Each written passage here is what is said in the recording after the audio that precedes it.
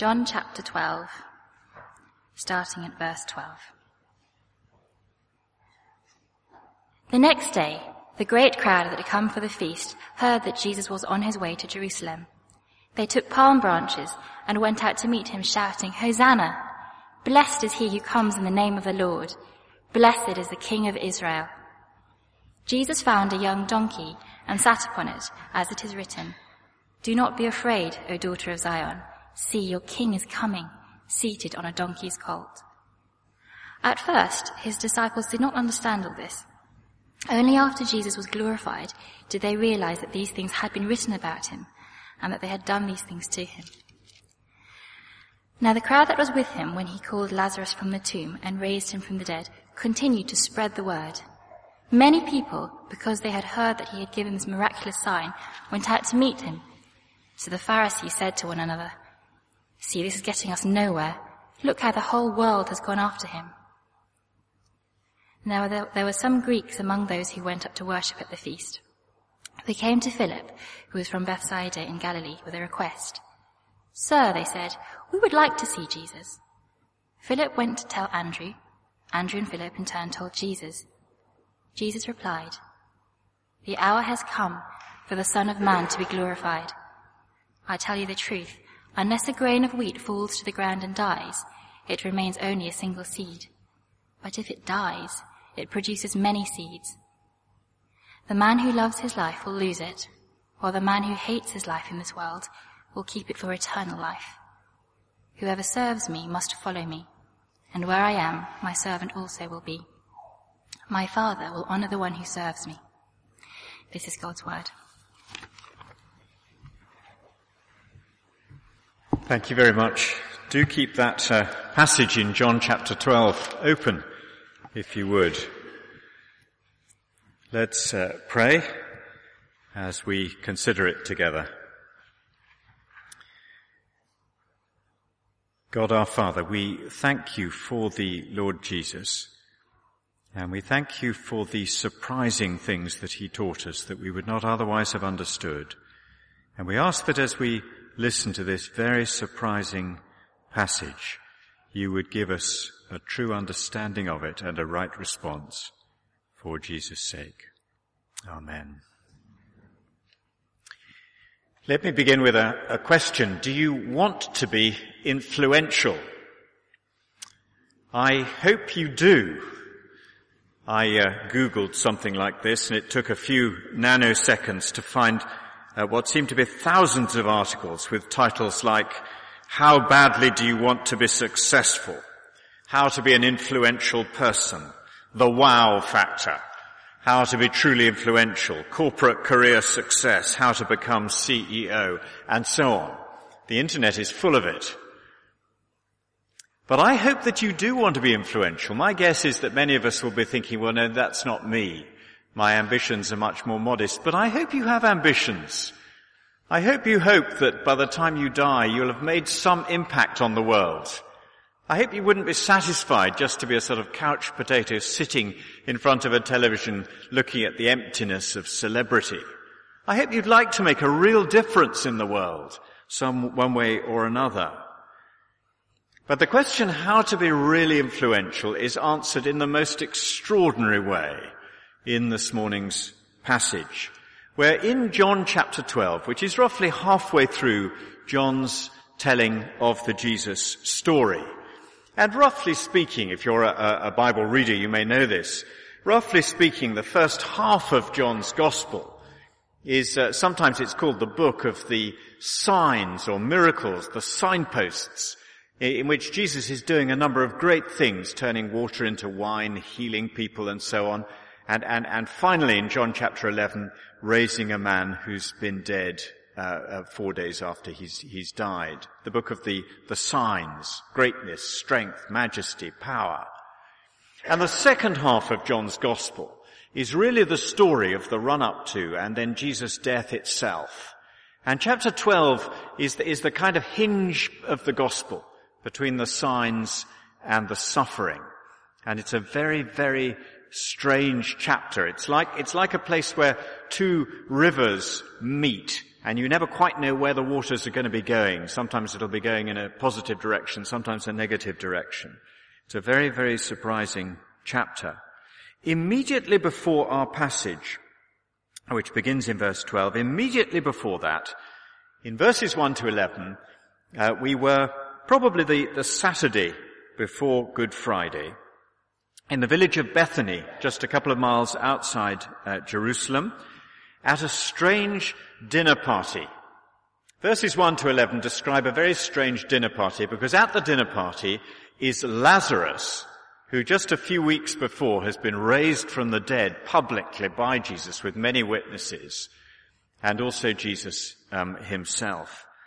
And now, verse 12, we're on the next day, that is the Sunday. That is what we call Palm Sunday, a week before Easter Sunday. I'm going to divide the passage, first of all, verses 12 through to 22. And the thing I want us to notice in verses 12 to 22 is this, that if you can beat death, if you can defeat death, you will win the world. And I want us to see that verses 12 through 22 they portray to us Jesus on the brink of a ministry of worldwide influence. If you want to be influential, this is the way to do it. Just glance back, if you would, at chapter 11, verse 57, the last verse of chapter 11, where we read that the chief priests and the Pharisees, all the religious leaders of the day, had given orders that if anyone found out where Jesus was, he should report it so that they might arrest him. So Jerusalem and the surroundings were covered, as it were, in wanted posters. Jesus was a wanted man. Then have a look on at chapter 12, verse 9, just before our passage, where we read that a large crowd of Jews found out that Jesus was there, that is in Bethany, just a couple of miles east of Jerusalem, and they came, not only because of him, but also to see Lazarus, whom he had raised from the dead. So Jesus was a wanted man, but he is by now a found man. Everybody knows where he is. So verse 12, the large crowd, the great crowd that had come for the feast, that is the Jewish feast of Passover, they heard that Jesus was on his way to Jerusalem. And Jerusalem at the time of Passover was a city that had maybe 100,000 people, its normal population. And at Passover time it swelled to many times that number. Maybe 1 million, maybe even more. Massive swelling. It was as though London, instead of being 10 million or so, suddenly became 100 million. You can imagine the crush and the crowds. It was a tremendously intense time. And a year before this, back in John chapter 6, the previous Passover, a crowd up in the north of the country in Galilee had wanted to make Jesus king. You can read about that later in chapter 6. And they wanted to make him king, and Jesus said, no, it's not the right time. And he slipped away, and he hid so that they couldn't do that. But now he comes quite openly into Jerusalem. And I want us to notice that everything about his entry says, here is a winner. First of all, the palm branches, verse 13. This great crowd take palm branches and go out to meet him. And palm trees and branches from palm trees were used to greet a winner, a victor. You know from a couple of history books in the Apocrypha, the books of Maccabees, that when in the 2nd century BC, Judas Maccabeus and later Simon Maccabeus, two of the great Jewish liberators, came into Jerusalem, they were greeted with palm branches. So if you wave palm branches before someone, you're saying in the symbolism that everybody understood this man is a winner. And then they sing, verse 13, Hosanna, which is a sort of 3 cheers. And they sing, blessed is he who comes in the name of the Lord. Blessed is the King of Israel. And most of that comes from one of the Psalms. The one who comes in the name of the Lord, Psalm 118. He's a winner. He's the King. This is the King of Israel. This is the conqueror. And we're welcoming him. And then, as we heard in our children's spot in verse 14, they find a donkey And he comes in on a donkey, which symbolizes humility and peace, the opposite of the war horse, but it still symbolizes, in this case, the winner. And John says that they later understood, verse 16, they later understood that this was the fulfillment of a prophecy. Do you see verse 15? Don't be afraid, O daughter of Zion, that is, people of Jerusalem. See, your king is coming, seated on a donkey's colt. And that's a prophecy from the Old Testament, from the book of Zechariah, chapter 9. And at the time they didn't realize that was what was happening. But later they realized that when Jesus came into Jerusalem on that day, he was fulfilling that prophecy, that one day a king would come. And if you read Zechariah chapter 9, you'll find that the king there is a king who brings peace to the world. He conquers, but he brings peace to the world. You'll find that if you read the verses around there in Zechariah. And later they realized that's what he was doing. But the question is, why did this crowd gather? Why, when Jesus of Nazareth came into Jerusalem on that Sunday, why did such a big crowd gather? If you read Matthew and Mark and Luke's Gospels, it's not crystal clear why the crowd gathers. And John fills in for us a missing piece of the jigsaw. So have a look at verse 17 and 18 and you'll see why the crowd gathered. Verse 17. Now the crowd that was with him when he called Lazarus from the tomb and raised him from the dead, that's a much smaller crowd. A few weeks before in Bethany, or outside Bethany, when Jesus stood at the entrance to a tomb of a man who died 4 days before, and a small crowd, I imagine, was there. It can't have been more than a few hundred at the very most was there. But they'd been there and they'd seen him call out, Lazarus, come out, and they'd seen this man who everybody knew was dead, well dead, 4 days dead. They'd seen him come out, and John says that crowd continued to spread the word. And you can imagine the conversations in this big crowd on what we call Palm Sunday. You know, somebody says, this Jesus, you know this figure, this Jesus on the donkey, he can raise people from the dead. And someone else says, no, pull the other one. Don't be absurd. Yes, says the person, he really can. He raised that man Lazarus in Bethany just a few weeks ago. No, says someone, you're imagining it. It's just a pious rumor that's grown in the telling. No, he can. It's true. That, you see that man over there? He told me. Well, let's ask him. You over there, is it true? And the man says, yes, it's absolutely true. Stone cold sober true. I was there. You can ask this person, this person, this person. We were there. We saw it with our eyes, all of us. We're not deluded. We saw him do it. We heard him do it. We watched as Lazarus came out. And you can imagine these people in the crowd saying this, continuing to spread the word, saying this man can raise the dead. This man has power to bring a dead man back to life. It's an extraordinary thing. And so verse 18, many people, because they'd heard that Jesus had given this miraculous sign, went out to meet him. That's why the crowd was there. So what's happening is they're greeting the man, not just the man who they hope is going to be a great winner over the Roman occupiers. They're greeting the man who can defeat death. They're greeting the man who has power over death. And the result of that is that Jesus seems to be on the brink of a worldwide victory. So verse 19, the Pharisees said to one another, see, this is getting us nowhere. They're trying to have him discredited. They're trying to kill him. It's getting us nowhere. Look how the whole world has gone after him. The Pharisees are saying we are failing miserably. We're trying to squash this Jesus of Nazareth movement. But he's raised a man from the dead and everybody knows that, so we're not getting anywhere. And you might think they were exaggerating when they said, see, the whole world has gone after him. And then verse 20, their words acquire a prophetic character and they begin to be fulfilled.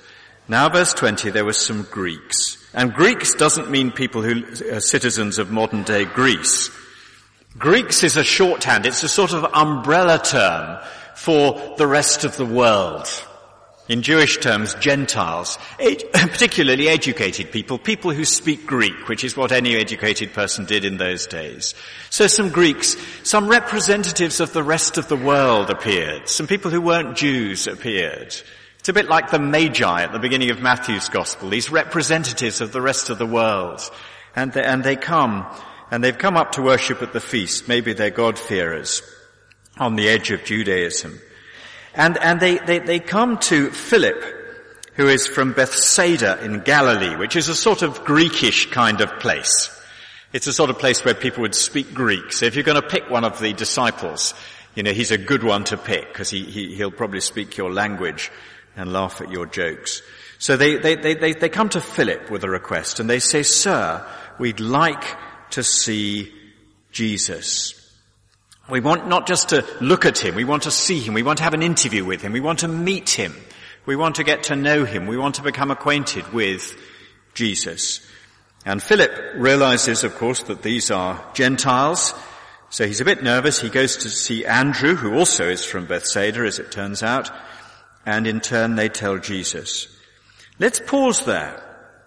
What's happened is this. Jesus has defeated death.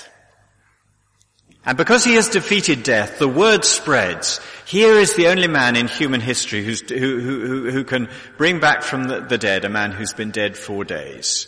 Here is a man who is the conqueror over death. Here is the man who's the winner. Greet him with palm branches. Say Hosanna. Sing psalms. Say this is the King. And so they do that. Let's just pause there for a moment. There's a really important truth here, which is this.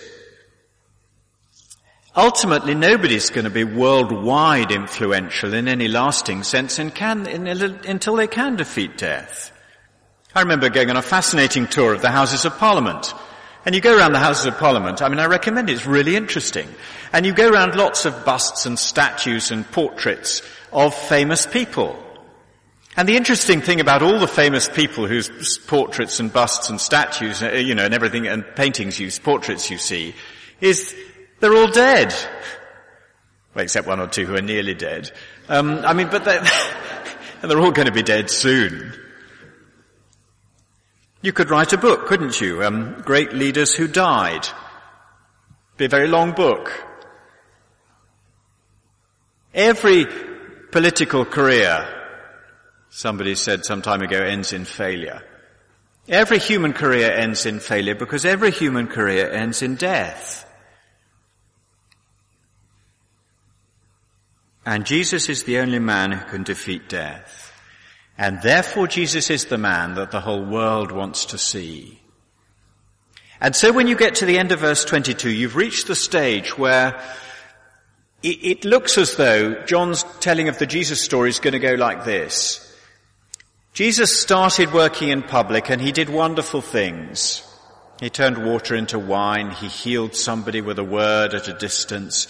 He healed a man who'd been paralyzed for 38 years. He gave sight to a man born blind. And he did many, many things. And he brought back from the dead a man who'd been dead 4 days. And then because he could do all those things, and supremely because he could conquer death, the whole world hailed him as king. And then his worldwide reign began, and he ruled the world, and the world was a better place. That's how you'd expect the story to go on. Now have a look at verse 23, because here's an extraordinary shock. Jesus answered them. Jesus replied. And it's a very strange reply. These representatives of the rest of the world have said they want to see Jesus, because he's the one who can defeat death. And Jesus replied, "The hour has come for the Son of Man," that's Jesus' favorite title for himself, the Son of Man, the human being, the human one, to be glorified. And in John's Gospel, that word glorified, it means pretty much the same as lifted up. And if you read John's Gospel carefully, you'll discover that word glorified, or the expression lifted up, is talking not just about Jesus being recognized as great. It is talking about him being lifted up on the cross. Jesus says, the hour has come for the Son of Man to be glorified. The hour has come for me to die. You read through John's Gospel, you find a number of times where Jesus and John say the hour had not yet come, but now it has. It's now time for me to die. Isn't that a strange response? When you were on the edge, on the brink of worldwide success, when you've raised a man from the dead, when representatives of the rest of the world begin to come and knock on your door and say they want to come and see you, now he says it is time to die. Now it is time to die, and then he tells us why. And verse 24 is one of the most important verses in John's Gospel. I tell you the truth. Amen, amen, literally. Truly, truly. I tell you the truth. Listen to this. This is really important. Unless a grain of wheat falls to the ground and dies, it remains only a single seed. But if it dies, it produces many seeds. Now, what Jesus is doing, and you meet this often in the book of Proverbs, is he's saying, here's a very simple example of how life works. And he takes an example from agriculture or horticulture, and he says, here's something, you don't need to be scientific to understand this. If you put a grain of wheat on a table, on the kitchen table, you can look at it, you can say prayers over it, you can breathe over it, you can come back and look at it in the middle of the night, you can look at it the next morning, you can look at it for many days, many weeks, many months, and many years, and it's never going to become anything more than a grain of wheat. You don't need to be brilliant, you don't need a science degree to understand that. If you leave a grain of wheat on the kitchen table, that's all it's ever going to be, is a grain of wheat. So he says we all know that until it dies, that is to say until it goes down and is planted or buried into the darkness, nothing's going to happen to it. But when, paradoxically, when you put it down into the darkness and you bury it, then it germinates, and then it grows, and then you get a harvest, and then it will turn into many grains of wheat. He says that's how life is in the physical world. We all know that. There's nothing particularly clever about that. It's obvious. And Jesus says if that's how it is in the physical world, that's how it is in life. Unless a grain of wheat dies. And primarily Jesus is speaking about himself. He's going to be speaking about us in a moment. But Jesus is saying this. He's saying, it doesn't matter how many miracles I do. Doesn't matter how good my teaching is. I can go around raising the dead day after day after day after day. And I could become superficially popular. I could have a big fan club. But no lives would be changed. Nobody would be forgiven. Nobody would be turned round from going their own way to going God's way. Nobody's heart would be changed. There would be no lasting influence. And when I died, that would be the end of it. I would be a footnote in the history books. And he says it's only when I fall into the ground and die, it's only when I'm crucified, it's only when I die the death of sinners, it's only when I take the penalty for sin that I can defeat death. And ultimately Jesus is saying, the only reason I could raise Lazarus from the dead, the only reason I could bring Lazarus out of the tomb, is because I myself am going to get into the tomb, as it were, in place of Lazarus. The only reason I can turn round the lives of self-centered people and change their lives and give them forgiveness and give them new life and change their hearts is because I myself will bear on the cross the penalty for their sins. And when I do that, then my life will bear much fruit. And all over the world, there are men and women who are the fruit of Jesus' death. Every time a man or woman puts their trust in Jesus and walks with him and becomes a real, genuine heart Christian. I'm not talking about just outward religiosity, but real heart change. Every time that happens, there is a fruit of Jesus' death. And none of that would have happened if it hadn't been for Jesus' death. Unless a grain of wheat falls to the ground and dies, it remains only a single seed. But if it dies, it produces many seeds. So Jesus understood that. And he knew right from the start of his ministry that that was the only way in which he could become lastingly influential. It was only because he died that there are today billions of men and women all over the world who are followers of Jesus. And even today, all over the world, there will be men and women coming to faith in him for the first time, and their hearts will be changed. And that was because he died. And the first thing to be clear about, if somebody's saying, and it maybe you're here today and you say, well, I'm not a real Christian. Or maybe you say, I'm not a Christian at all, never have been. So good that you're here. I'm really grateful for the privilege. I'm grateful to you for being willing to listen to a Christian preacher preaching from the Bible for a few minutes. It's very good of you. Thank you for being here. But the first thing to grasp about being a real Christian is that a real Christian is a man or woman for whom Jesus died. A man or woman for whom Jesus took the penalty of all our self-centeredness, our messed upness, what the Bible calls our sin. He took that. And he, in place of us, as it were, died and was buried, as it were, was planted in the ground like that seed. And he did that on our behalf. But Jesus doesn't stop there. And in verse 25 and 26, he says what was true for him is in some sense true of everybody of his followers. So verse 25, he says the one, and he's talking about anyone here, anyone who loves his life will lose it. In other words, the person who loves their life, and I want to be at the center of my life, I want to be great, I want to be influential, I want people to think well of me, I want to be comfortable, I want to be the one who makes the decisions about my life. I'm going to be like that grain of wheat on the kitchen table. And whatever success I may have in this life, it's never going to last. And ultimately I will be alone, like that seed. The one who loves his life will lose it, while the one who hates his life in this world, and he's not talking about self-harm, he's talking about the one who learns to have their life turned inside out, so that although there's always part of me that wants me to be at the center, there's now something inside me. There's some change inside me that makes me begin to want to live for others. The one who hates his life in this world will keep it for eternal life, that is the life of the age to come.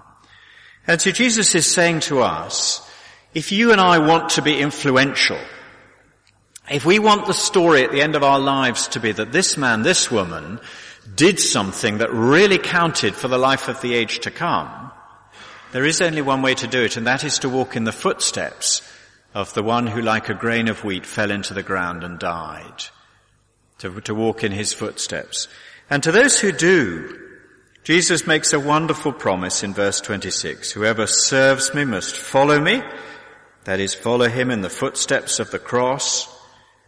And where I am, and he's speaking of being with the Father, where I am, my servant also will be. My Father will honor the one who serves me. And Jesus is saying that although everything in our nature rebels against the idea of surrendering to Jesus and walking in the footsteps of the one who died for others, everything in our nature rebels against that. Everything says to me, I will not do that. Everything says to me, I must love my life and hold on to my life and make my own decisions. Jesus is saying paradoxically that when I begin to walk with him, and I accept with gratitude that he has died to pay the penalty for my sins, and I begin to walk with him and he begins to change my heart so that I begin imperfectly, but I just begin to live for God and live for others, the Father, God the Father, promises that one day I will be with him, with Jesus, and that the Father will honor me. And that the day will come when those who've lived their lives in the footsteps of Jesus, in real Christian discipleship and living for others, The day will come when the Father honors every man or woman who's done that and says, now this one is mine. This one belongs to me. Isn't that a wonderful thing?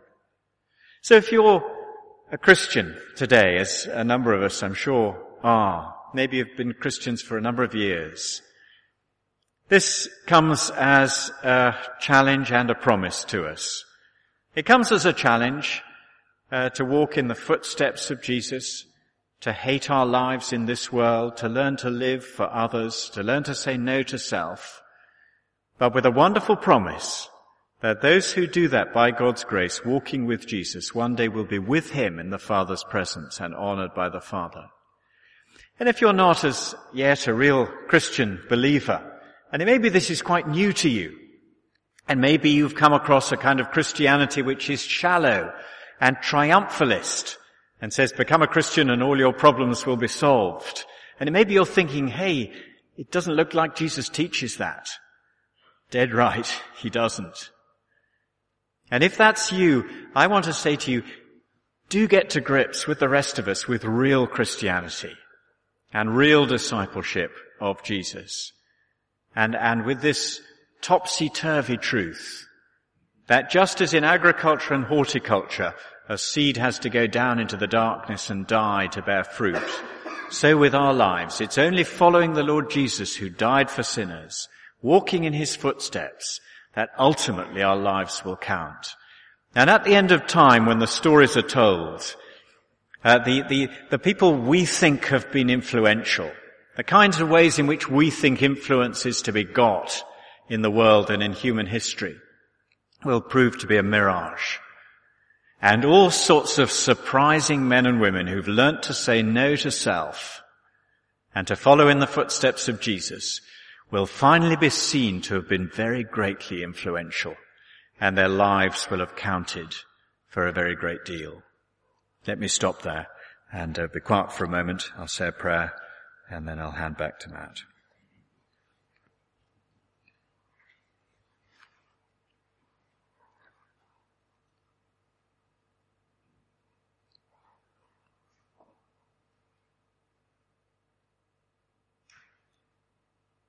God our Father, we thank you for the Lord Jesus, the man for others, the grain of wheat who fell into the earth and died, and by his death has borne much fruit. We thank you for his death for sinners, and we ask that by grace we might walk in his footsteps as disciples of Jesus. In his name, amen.